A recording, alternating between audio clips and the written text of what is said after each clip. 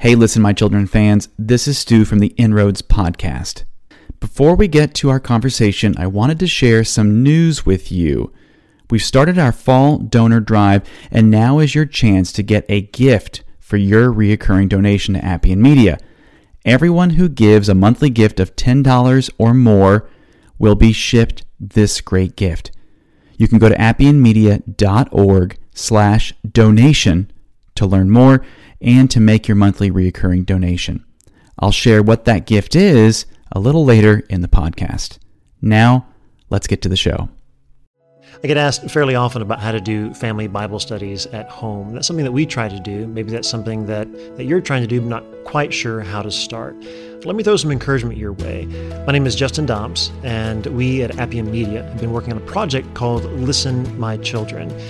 This first season will be a podcast as we walk through the first 5 chapters of the book of Proverbs. But more than that, you're going to get to see my family trying to do what we'd like all families to do everywhere, which is to prioritize time together with God as a family. So we hope as you watch this, as you listen in on the podcast, it'll be a blessing to you and your family.